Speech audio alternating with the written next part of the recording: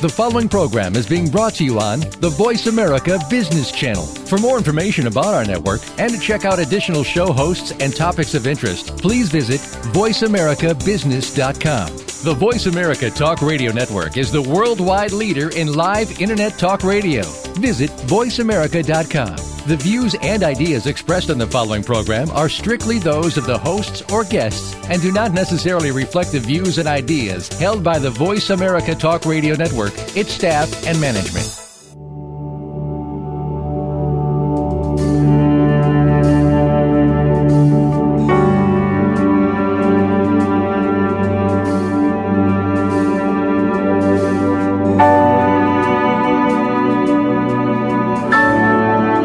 Welcome to In Discussion. Our guests today are C.L. Mitchell and John Core, joining me to continue this long-term series with an overview of the Torah.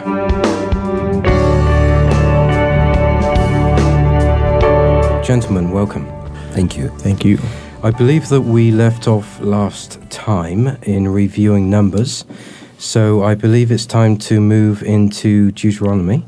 Which of you gentlemen would like to take on that challenge? Well, I'll take on the challenge of talking about Deuteronomy for a short period of time. Deuteronomy, of course, the children of Israel now have traveled for a very long time. Numbers, we found out that because of disobedience and unbelief, they weren't able to enter the promised land. The second generation of people who came out of Egypt, the Exodus, are now being prepared to enter the land. And Moses is giving them some speeches and giving them some talks and preparing them to enter the land. And Deuteronomy is, in a sense, is an expansion of the Ten Commandments. You have the Ten Commandments that were found in Exodus, and now he's sort of reiterating those and expanding them much more, with a lot more detail. To prepare them to go into the land. And the whole purpose when they go into the land, of course, is to follow God's laws and, of course, be God's people, and God would bless them. Moses, of course, is himself not able to enter the land because of his own unbelief with the issue of hitting a rock instead of speaking to the rock for water to be provided. So Moses himself is not going to enter the land, but the people will, along with Joshua and Caleb, who will lead them. Sorry, can you expand on that? Back with Moses? That issue of Moses not being able to continue? Yeah, there's a point where the people, if you read the book of Numbers, there's a lot of complaining going on. People are under stress. There's a lot of grumbling, complaining. The people are complaining about Moses, complaining about God's provision. Miriam, Moses' sister, and Aaron are even complaining. And Moses himself has pretty much have had it. And there's a point where God says, listen, I will provide for them, and he does provide meat. He sends a bunch of quail their way, but also water. And he told Moses to speak to a certain rock, which was probably, I imagine, a large rock, and say to the rock, for the water to be provided. And Moses, in his anger, instead of speaking to the rock, struck the rock twice. God still provided the water for Israel, but he misrepresented God in that instance. He got impatient and angry with the people, which is not God's heart at that time. Because of that, Moses was told that he will not be able to enter into the promised land. So that's sort of the issue that was going on with that. And unfortunately for Moses, it was because he was such a pivotal leader. I mean, he was the leader of Israel, and he was the representation or the representative of God himself. He had to be careful how he conducted himself with the people, and this impatient attitude and his anger got the best of him, and it cost him. It cost him greatly. So, what was he hitting against the rock? His staff. Instead of speaking, saying, "Let their water become forth," he struck it out of anger. And for that single reason, he was penalized from continuing forward. Right. God says, "I will be honored as I will be treated as holy." Treated as holy, and that was, and we think it's unfair, but we think about the position Moses held, and the fact that he is sort of representing God to the people. He is the mediator. He spoke to the people on behalf of God, and vice versa, to God on behalf of the people. So because of his position, what seems to us is not a big deal was a very big deal to the Lord. And I think a couple of things should be mentioned. First of all, his activities are not inconsequential, as John stated. James in the New Testament says in chapter 3, verse number 1, "Brothers, let not many of you be teachers, insomuch as you shall incur upon yourself a stricter judgment." God holds his leaders to a higher responsibility and culpability. So that's not just speaking of Moses, if you will. That's also speaking of all of those who bear leadership throughout the Bible and throughout biblical history. But as he stated, that was a difficult time for Moses. Actually, it was just at the time where his sister Miriam had passed away.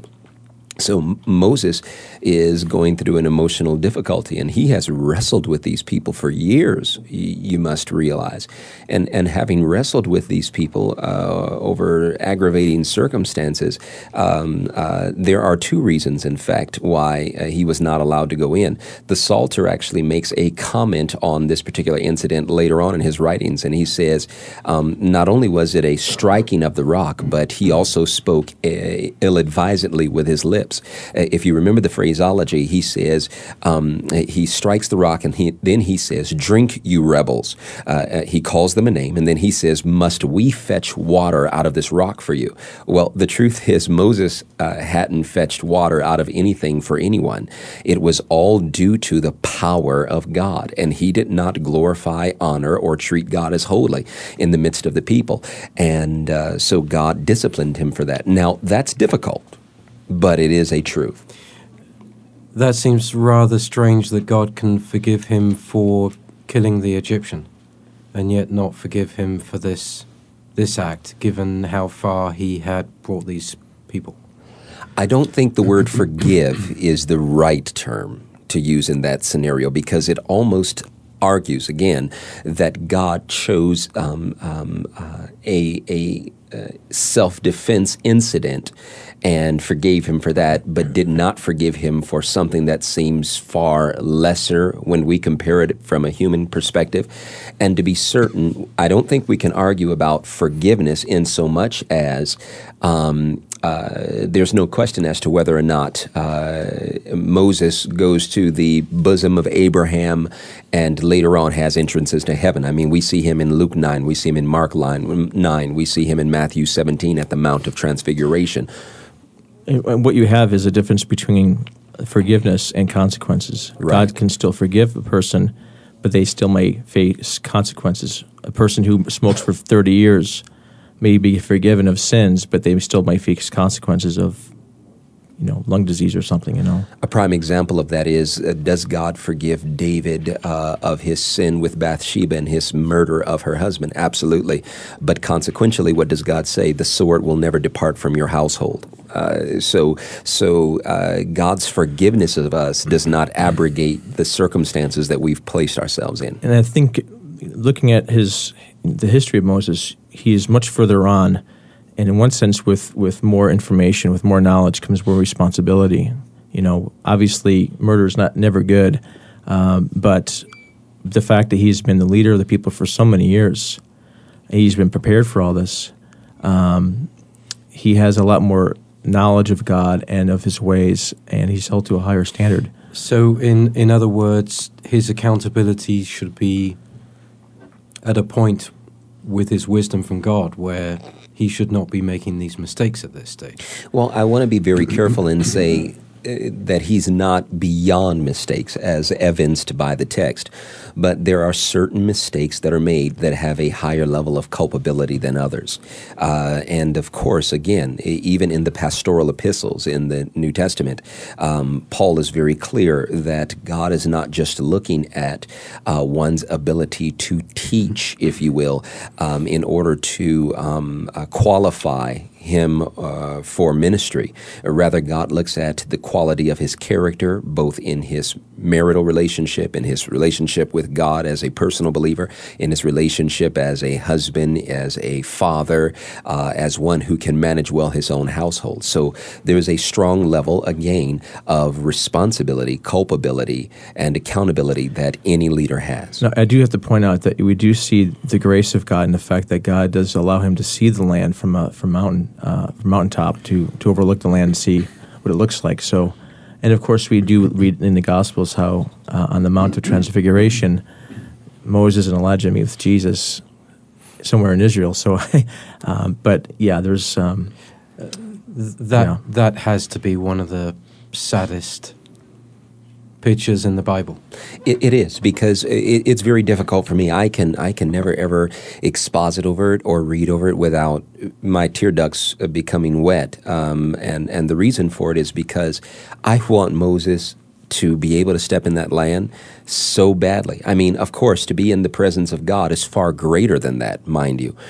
But Moses had waited so long and gone through so much. I mean, remember, he is the meekest man who has ever lived, according to the book of Deuteronomy in his obituary clause. That's the commentary concerning him. And what's interesting about this is it's a Hebrew word that argues for a wild stallion whose strength has been harnessed and brought under control. He had struggled with these people to the point where he and God have an exchange and dialogue. God says, they're your people, Moses. Moses says, no, they're yours. God says, no, they're yours. At one point, God says, you know what? I'll kill them all and I'll start over with a new group. We'll call them the Mosites. Moses says, don't do that, God, because the Egyptians and other nations will question your fidelity to your covenant and your ability, in fact, to uphold your promises to your people. They'll question your character. So God doesn't do it. There are reasons for that, but then he gets into this exchange with God where God says, you know, because you did this, you're not going to enter the land physiologically. And of course, I'm paraphrasing, accommodating the text in order to highlight what is being said by God. And Moses pleads with God and says, oh, come on, God, you know, please don't let that be the case. And God says, no, I'm serious. And he says, no, come on, God, really. And finally, God says, don't ask me anymore. This is going to be the case, Moses. And I want to be very careful, as John masterfully pointed out, there is no other individual in history that we know of that God buried. He buried Moses. There is no other prophet that he spoke to in the same way that he spoke to Moses. He spoke with Moses face to face. Moses is close and intimate with God. He would not even allow, says Jude, Satan to even have the body of Moses, and so sends Michael the archangel to take command of it and bury it somewhere there in Mount Nebo. Again, to this date, we still don't know where his body is. So I don't want to suggest that the consequences undo or make questionable the love of God, but circumstances when we commit certain wrongs as people, as individuals, as leaders, there are consequences that God will not remove because, number one, it would impugn his character if he did not allow us to go through those consequences. Secondarily, it would not be as wholesome in its instruction to us if God removed every circumstance from our activity and from our sin. So, in order to move forward as quickly as possible in this program to complete this area, can you just, or John, give me a final summarization of Deuteronomy? What occurs at the end of that chapter? And interestingly, just review again, you mentioned that it's an expansion of the Ten Commandments. Can you just provide us with that? Yeah, I mean, basically, you have in Deuteronomy the final fulfillment of God's promise to Abraham, promises Abraham he'll have people, children, blessing to the world, and also a place to live, the land. And this now, when they go into the land in the book of Joshua, God is fulfilling his promise to Abraham. So, very, very significant portion of Scripture. I don't know if there's a whole lot of time to discuss how the law is expanded because there's just too much to talk about there. But I think the main thing is that when they go into the land, they are given certain laws to live by that are based on the Ten Commandments. and for the purpose, of course, of being a light to the people, but also laws of maintaining holiness, laws also of worship. Whereas before, when they're traveling, they're going to be carrying the tabernacle around from place to place. When you read in the book of Deuteronomy, it says that they're going to have one place to put the tabernacle, one place which God will then finally dwell with His people. So you have basically this great fulfillment of this promise to Abraham, and so that's kind of sort of a general analysis, you could say. It's just too much to go into as far as particular laws at one time. If I may just give an addendum to that and say this book is quintessential to one's understanding of the Bible, as well as to their understanding of the historical books, to their understanding of the prophets and their message, to their understanding of the teaching and activity of Jesus. Jesus quotes from this book more than any other book that he quotes from, as recorded in the Gospel. So this is really an essential book. And let me just say a couple of things pertaining to this book. Not only is he giving instruction to the new generation, that is the nation of Israel, the children who are preparing to go into the land, but they're not completely clear in their minds yet, because still they've been in the wilderness, and although they've come out of Egypt, Egypt has not completely come out of their thinking, and they are yet impressionable. They have not come to understand their own identity as yet, and that's going to be dangerous for them. And so part of the instruction is going to involve the Deuteronomic blessings and cursings, which is going to in fact explain every dispersion that's going to take place, both for the 10 tribes as well as the southern and the northern kingdom, respectively. It's going to explain why certain scenarios such as starvation occur later on. It's going to explain the loss of children to certain levels. It's going to explain a lot of things. It's going to highlight the message of the prophets, and when they say return to God and return to His Torah, it's going to explain to that. It's also going to explain why the kings knew better later on, because they were to take a copy of this book and they were to handwrite it before they even took oath of office.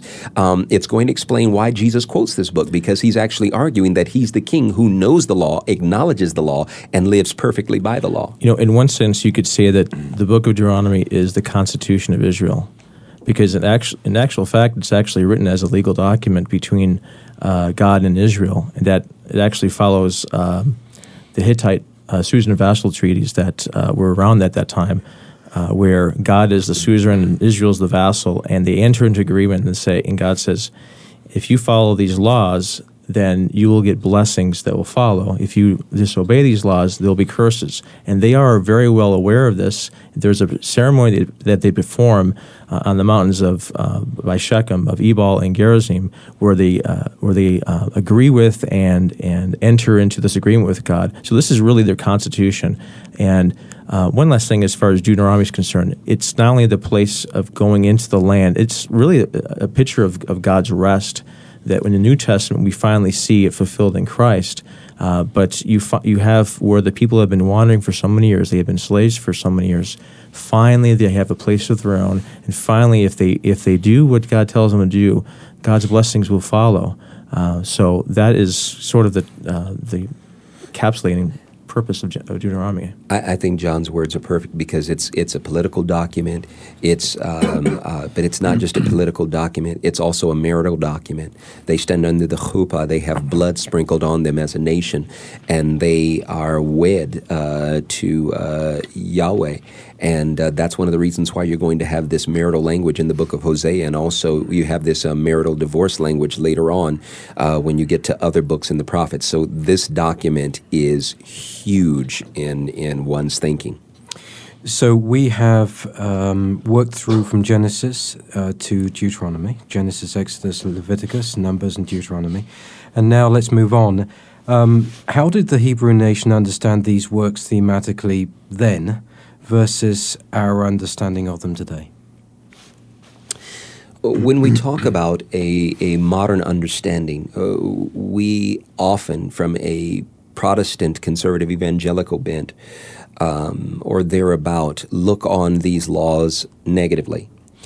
We do not understand how the Psalter could say, I love thy law, because we look at 613 mitzvot, or 613 commandments, and we say these are just rules and regulations. And we tend to have an allergy, if you will, to rules and regulations. But I think it's important to point out that the term Torah springs from the term moreh, which means instruction, goal, or aim.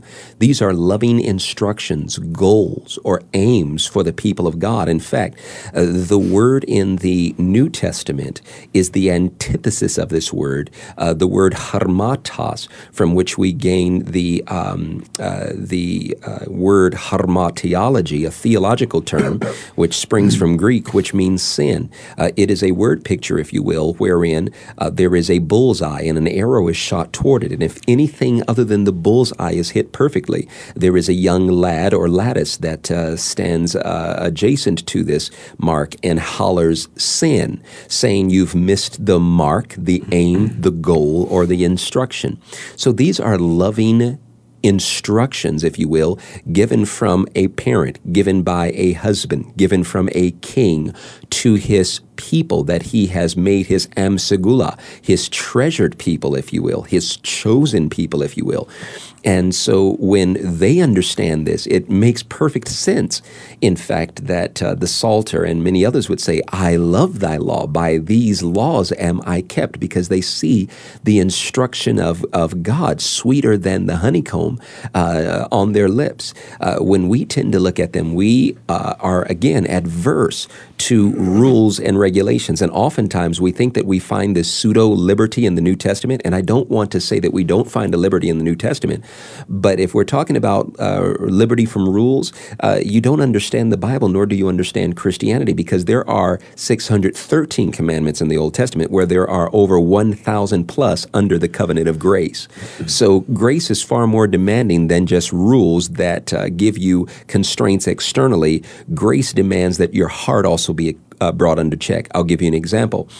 Jesus says quaintly in the New Testament, in the Gospels, he says, listen, you've heard it say that you shall not commit adultery, but I say to you that if you look upon a woman lustfully, you have already committed adultery in your heart. Basically, I don't want you to just control yourself on an external basis. I want you to gain control over, by the power of the Spirit, your internal thoughts and attitudes, and your heart as well.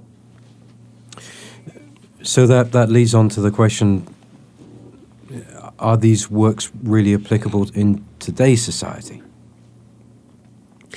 And you may have covered that to some extent there, but can we expand upon that? Yes, they are.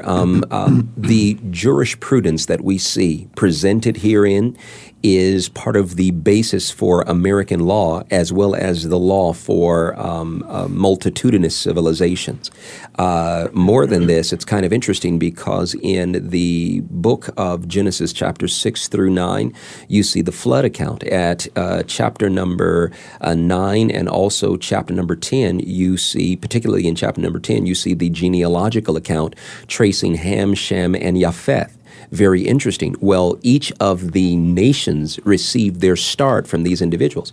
And in about 200 plus countries, you have records of the flood narrative. Now, why is that important? Because it argues that the Genesis document and the information therefrom has affected every single culture on the planet. They simply added their deities and added their bent, but it literally has affected them. So it not only affects our legalities, or what we consider to be illegalities, it not only affects what we consider to be human rights. In fact, the Exodus, the book of Exodus, became the mantra and the freedom cry for the civil rights movement in America, and continues to be very relevant to how we treat people ethically and things of this nature. How many individuals have you heard refer to the lex talionis, although they haven't referred to it in that way? An eye for an eye and a tooth for a tooth. They're crying for fairness.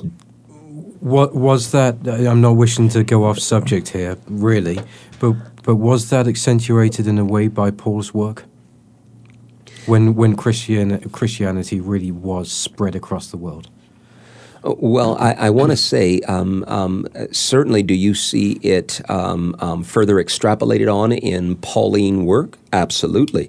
Rav Shaul does a fantastic job in extrapolating and expanding on that with a Judeo-Christocentric kind of ideology and philosophy. However, I want to say that this material is well established before Rav Shaul ever comes along and seems to affect the then known world in a very weighty way outside of Paul. So if you're asking, did Paul contribute to this and see this as significant and aid in the spread of its significance? Absolutely. If you're asking, is Paul the catalyst so that he really is the one who made the document itself important? Absolutely not. It had an importance all on its own outside of the need for Paul to sort of forward it, if you will, with his brilliance. Good response. Anything to add to that, John? No, I think CL is exactly right in the fact that and the application that the Bible has for today. I mean, it has affected the framers of our Constitution, our Declaration of Independence, our Constitution. Have a lot of principles that are scripturally based. Think about the three branches of government: judicial, legislative, and executive, is based on a scripture from Isaiah about the Lord. It says Isaiah 33:22 talks about how the Lord is all three. It says, "For the Lord is our judge," that's the judicial. "He is our lawgiver," the Congress, and He is our king, the executive branch. Right there in Scripture, in the book of Isaiah, you have principles of how people are created equal found in the Scriptures. You have the fact that we have checks and balances in our Constitution. Speaks from the principle that men are sinners, that you can't trust men to a certain point, so you need to have somebody to come check on them. That's based on Scriptures in Book of Genesis and others as well. So you have a lot of principles that I'm sure we can go through a whole lot of them. What's interesting is that not only did the framers of the Constitution in the U.S. recognize this, but even a lot of the states' constitutions followed their lead by mentioning these principles from the Scriptures. So. And I suppose, not trying to confuse this, but the reason I was talking about Paul looking at the Roman Empire, looking at the sort of laws that they created, that's where I'm talking about the formation of civil laws, American laws that we know now, are based in some part to the Roman laws. They really were setting up the premise of what we know today. More than before that. It may have been in a scriptural way, but it was really Rome that brought this law structure that we know of together. Well, Rome was the great borrower.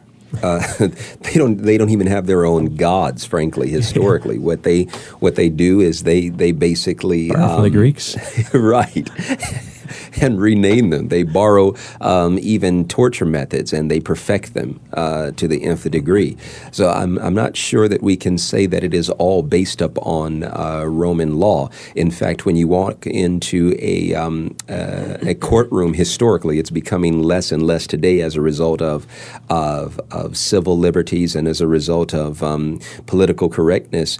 But historically, you could walk into most courtrooms and see a copy of the Ten Commandments therein. And so I think that it certainly has a precedent of that goes far beyond or before, rather, Rome. And, of course, there may be certain things that we borrowed structurally and et cetera from Greco-Roman thinking and structure, but certainly it goes before that. Well, like the original democracy in Greece, first of all, it had only the men voted, and there was probably maybe 40,000 men, so you didn't have a whole lot. Given the fact that country now is 300 million people, it's impractical to have. But you can have a form of democracy which the framers recognize, a republic, which is what we really are in the United States. I don't think it's I think the framers of the Constitution had influences outside the Bible. Obviously, there were philosophers, John Locke and others. But I think it's also the fact that the very structure of the Bible and the structure of various laws in the Bible and the principles from the Bible help contribute to the laws of our own Constitution and principles that you base them. I'm not sure how much of what they took from Rome itself. Perhaps they took some of that, but go back even further and look at the principles of what's being protected, how people are being governed, and you'll see scriptural influence in there. They may not quote the Bible directly. There's nothing wrong with that. But again, these principles that are found from way back, from at least to the book of Deuteronomy, if not, the whole Pentateuch, is unmistakable. Absolutely. The rights and value of mankind, of a people, that springs from Genesis chapter number 1. The concepts concerning contractual marriage, that springs from chapter number 2. The protection of life and the fact that if an individual takes life, there is to be some disciplinary action exacted upon that individual. That springs from Genesis chapter number 9. So one could not help but admit that certainly this is a concept that has sprang from Scripture, and it is within the framework of that courtesy that we have many of our liberties today, not only in America, but liberties throughout the world. And where the Word of God is silenced in a culture, where it is dampened, you see less liberties therein. What's interesting is you can go through the Constitution and go through the various Bill of Rights, the various amendments, and tie the principles there back to the Scripture. You have the fair trial from having witnesses in a fair trial in the Sixth Amendment.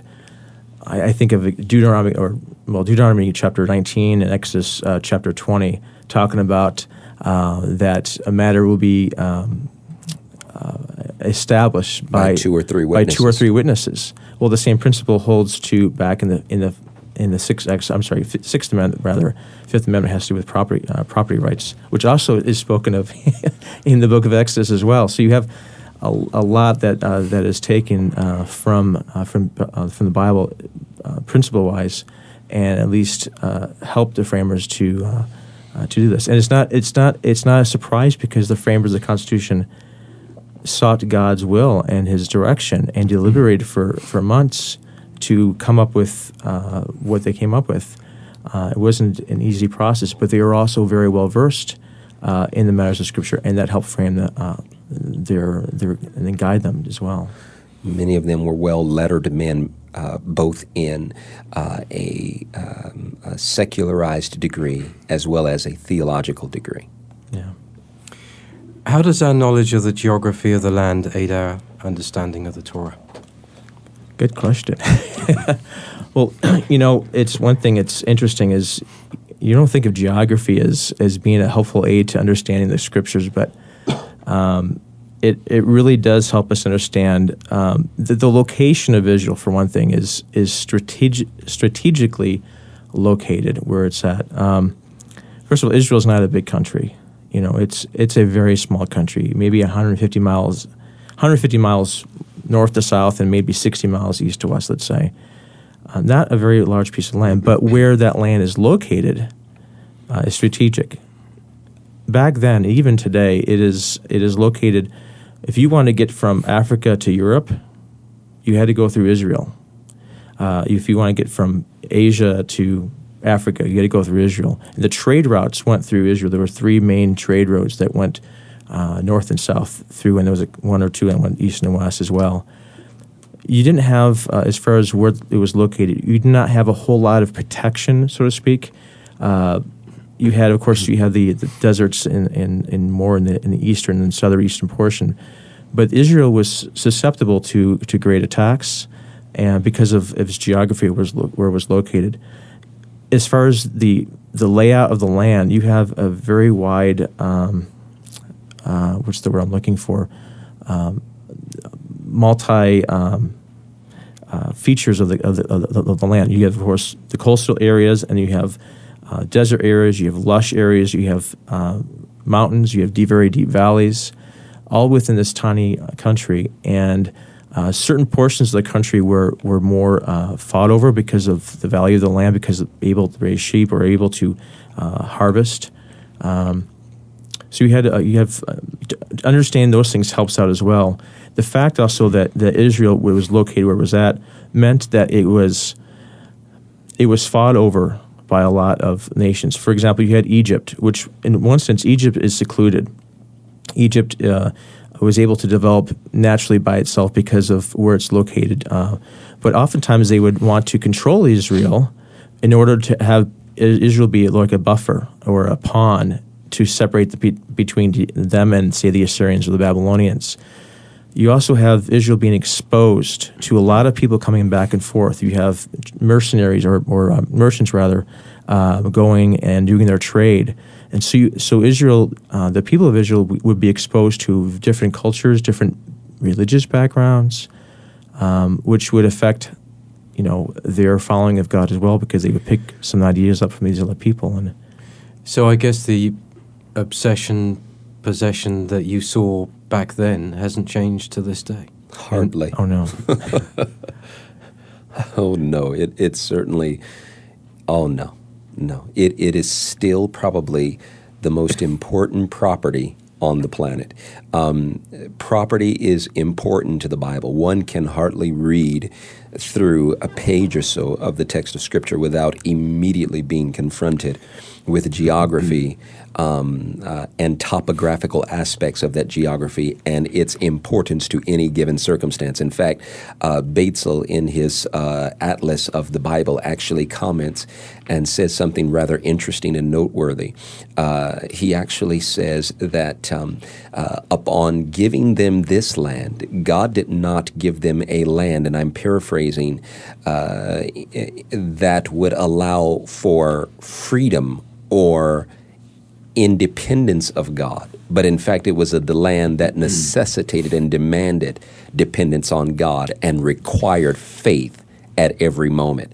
To exist in the land of Israel is not only the gift of God to Israel, not only the grace of God to that nation, but it keeps that nation dependent upon God, walking and living in trust, in relationship, and in faith.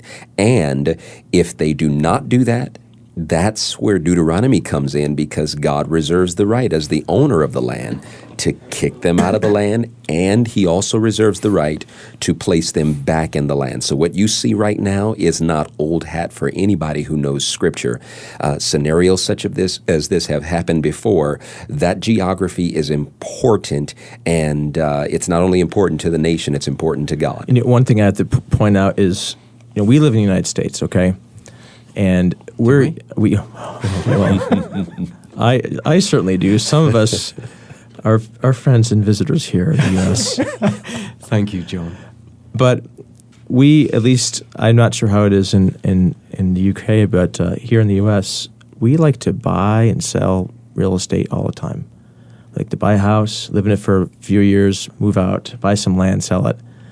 It's not like that back then or back there even now. When you got a piece of land, you held on to it and you passed it down to your family, and it goes on to generation to generation. You go to Israel today, and you'll drive in certain portions where there'll be a building, right?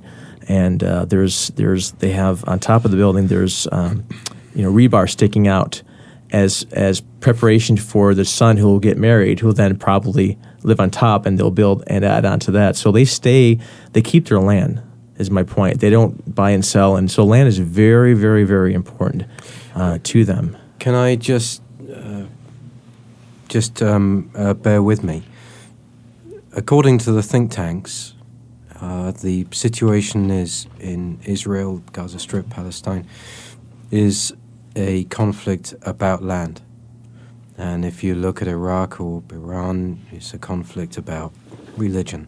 But the way that we're talking about it is almost as if we're talking about Israel being a conflict over religion as much as it is property, because of the laws that God provides us with through Deuteronomy. Absolutely.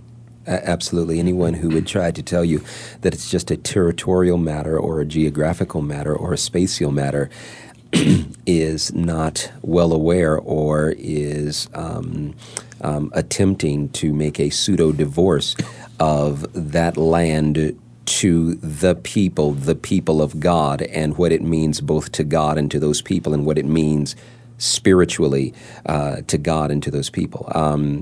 God doesn't put his house everywhere. God doesn't give this land to everyone as a promise. The promise, as John so eloquently put it earlier to Abraham in Genesis 12, 1 through 3, of course, who is Avram at that time. It's a land, a seed, and a blessing. That land is centrally tied into the history of the nation. And I can tell you this.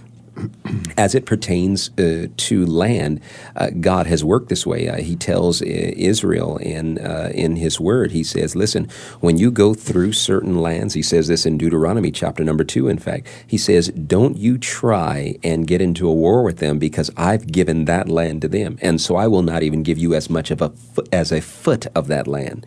But He also protects the land that He gives to His people as well. To mention what John said, it's also a scientific phenomena, particularly particularly the science of archaeology. That's why when you get property, if you are blessed to obtain property in the land, that's why you just can't start building as you would like. They have to do a till or a dig, and when they do a dig on a parcel of property, I mean, as soon as you dig the shovel in the ground, you're touching history.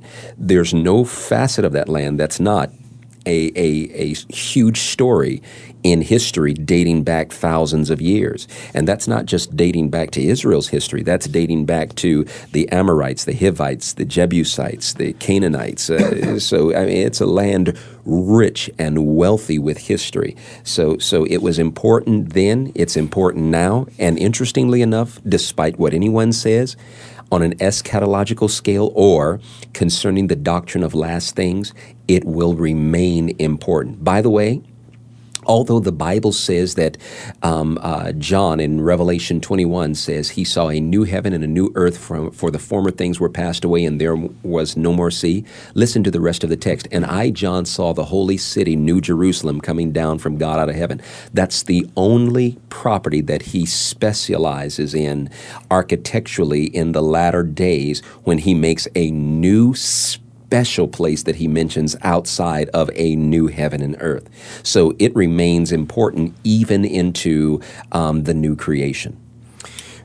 With all that said, should we be armed with a special hermeneutic when we take on the Torah on a global basis and those issues that we've just covered during our research and study? Absolutely. This is narrative literature. Right. And in narrative literature, you have a general, and by this fanciful word hermeneutic, let me just be very clear. It means the science and art of interpreting Scripture.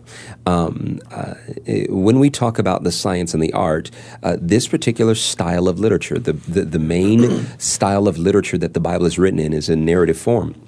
But as John pointed out, and I think you can again speak intelligently to this, John, you have a style of suzerain vassal treaty. You have a style of laws. Go ahead. Sorry to interrupt, but this is why I use the word research.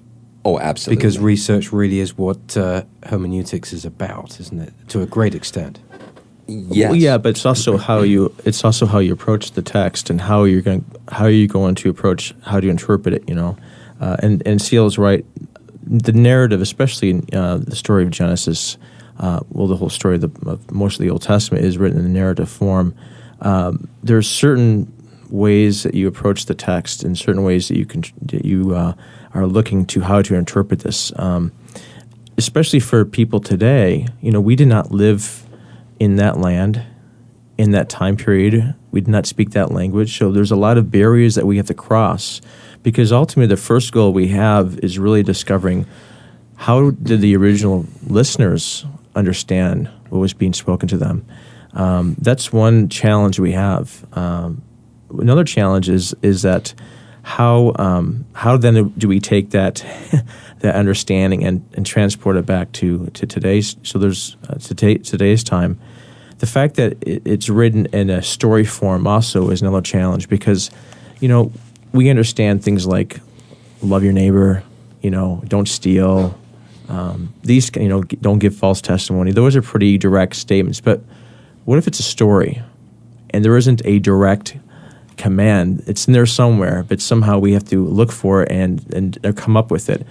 That's another kind of challenge of how to interpret these narrative sections. One thing is important is that the writers of Scripture did not have, they did not waste words. Every word they used was important. Even the genealogies that a lot of us tend to skip over are important. The stories, the scenes that you see, whether it's, say, in the book of Genesis, are all important, and they have a reason for being there. The people, when the people speak, the vocabulary or the actual dialogue is very important. A lot of times the theology or the understanding of the meaning of the text is found in their words. My point is that they didn't have like what we have today. If you're writing a book, you don't like it, you can hit the delete button and start over again. When they wrote it, it had to be absolutely certain. So each word is there for a reason, and it often brings a lot of impact and is not.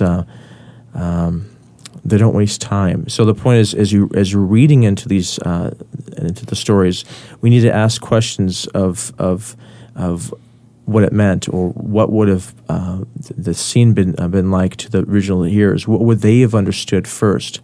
That's the first challenge in interpreting the section of Scripture. Well, let's just give some simple rules here. First of all, always ask the W's and the H question, right? Who, what, when, where, why, and how. Also, understand that when we approach literature such as this, in a way we approach it like any other literature, but there is an aspect that demands a greater reverence and demands a certain level of faith, because it's not just in the format of propositional truths or like didactic or epistolary literature, if you will. So we will adopt a wrap pattern hermeneutic here.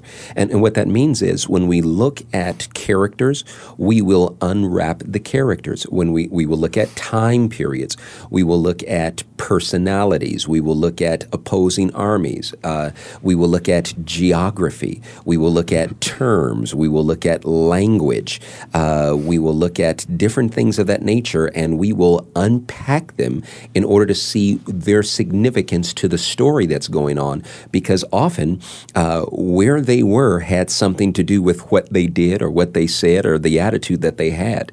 The circumstances, we'll look at those. And when we look at all of those from the authorial intent, dual authorial intent, that is, from God's perspective and from the author's perspective, we'll then look first from the viewpoint that the original audience would have seen it, and we'll say, this is how they understood it. Then we'll sift that in order to take off the cultural mandates, in order to take off of the time constraints, and we'll see it for its timeless principle. What is this saying ultimately and finally about God, and what is this finally and ultimately saying to God's people? And then after that, we'll then look at what it looks like to apply that. And then, of course, you're raising the whole aspect of Eastern thought versus Western thought into this. Yeah, I mean, we were very different in the West from the way they think or even thought back then. We tend to be very individualistic, very me-oriented, and very goal-oriented. Their society was more community-oriented, very. You kind of followed the decisions of the community rather than my own decisions. I want to do what I want to do, and so you kind of come at it at a different angle. There's things that they do that seem strange to us or may seem kind of awkward, but we have to understand that their culture is very different. You have, for example, the issue of romance in marriage today. Okay, we want to know, is this person the one? Back then, the one was the one who you're set up with by your parents. Usually your parents set you up with, and then you learn to love that person and stay married. They didn't have the whole romantic scenario of marriage, which is the Bible's description of their culture at the time. We tend to love somebody and then marry them. They tend to just marry them and then learn to love them, which is very different. And they took marriage, I think, even more seriously than we do today. They took it as a covenant, as a bond, as a marriage, as a bringing together of two families. The issue of marriage today is in our society is more like a contract that can be broken or renegotiated or whatever. In concluding this program and this overview of the Torah, one of you gentlemen, can you give me the overarching theme of the Torah within the entire Bible, and let our audience know what ties the whole together? Well, let's be clear. There are three major themes in the Bible, the first being doxological, fanciful way for saying it's not about us as much as it is about God and His glory, His character, if you will, revealed in heaven and in earth, an impeccable character, if you will. But then, after that, there are two major themes. There is a kingdom motif or program, and there's a redemptive motif or program. The concept is, who has the right to rule? Does God have the right to rule? Or does this character called Hasatan or Satan have the right to rule? And every decision that humanity makes is going to be a vote. Mind you, it is a vote that does not threaten to unseat God. Rather, it threatens and challenges their relationship to the true, sovereign, unquestionable king. But the king reigns unchallenged and will proceed by folly to overthrow what the opposing kingdom and the opposing supposed king proposes, namely that he will exalt his throne above the Most High, and he will sit in the assembly of the righteous, if you will. And so what you see is this big cosmic spiritual battle. And so we are in the battle, but the battle is not mainly about us. It's about who has the right to rule. The second is, how will God redeem fallen mankind? And the entire Bible is this wonderful, beautiful, irresistible dance in which God, in wonderful times and in difficult times, runs His Son as a scarlet thread throughout the pages of impossible circumstances to bring His Son to die for fallen humanity, and brings Him to reign amongst fallen humanity, and brings Him finally and ultimately to have sovereign rule amongst fallen humanity, proving that ultimately and finally He retains the right to rule. So those are the three themes that really tie the Bible together: the doxological theme, the kingdom theme, and the redemptive theme.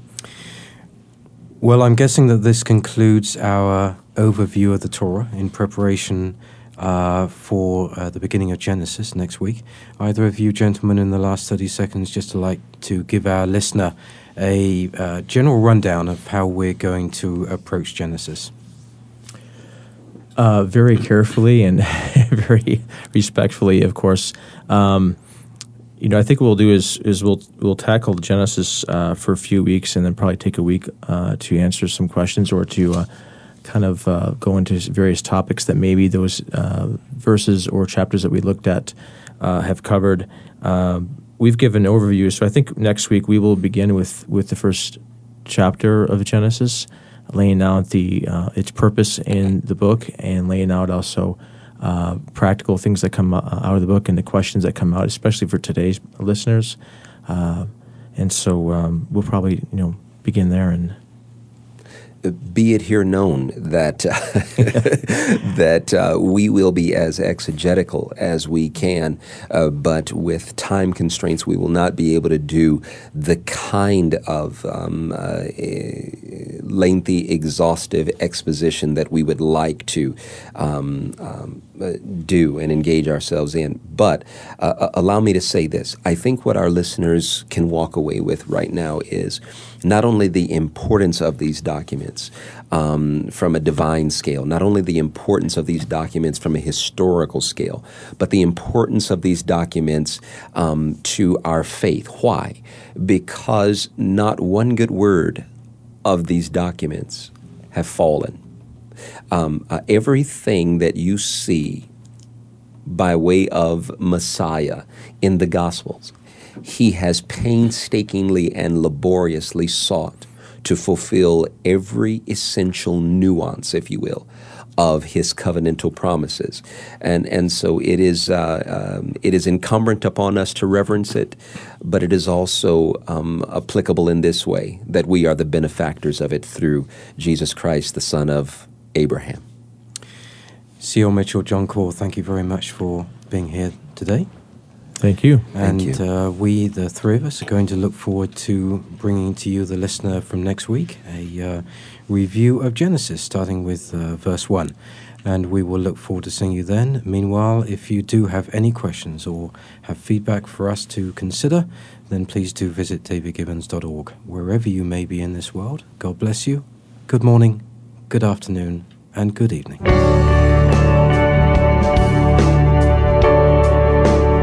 David Gibbons in Discussion welcomes listeners' comments and viewpoints at its blog at davidgibbons.org. This programming is supported by organizations and firms in the private and public sectors.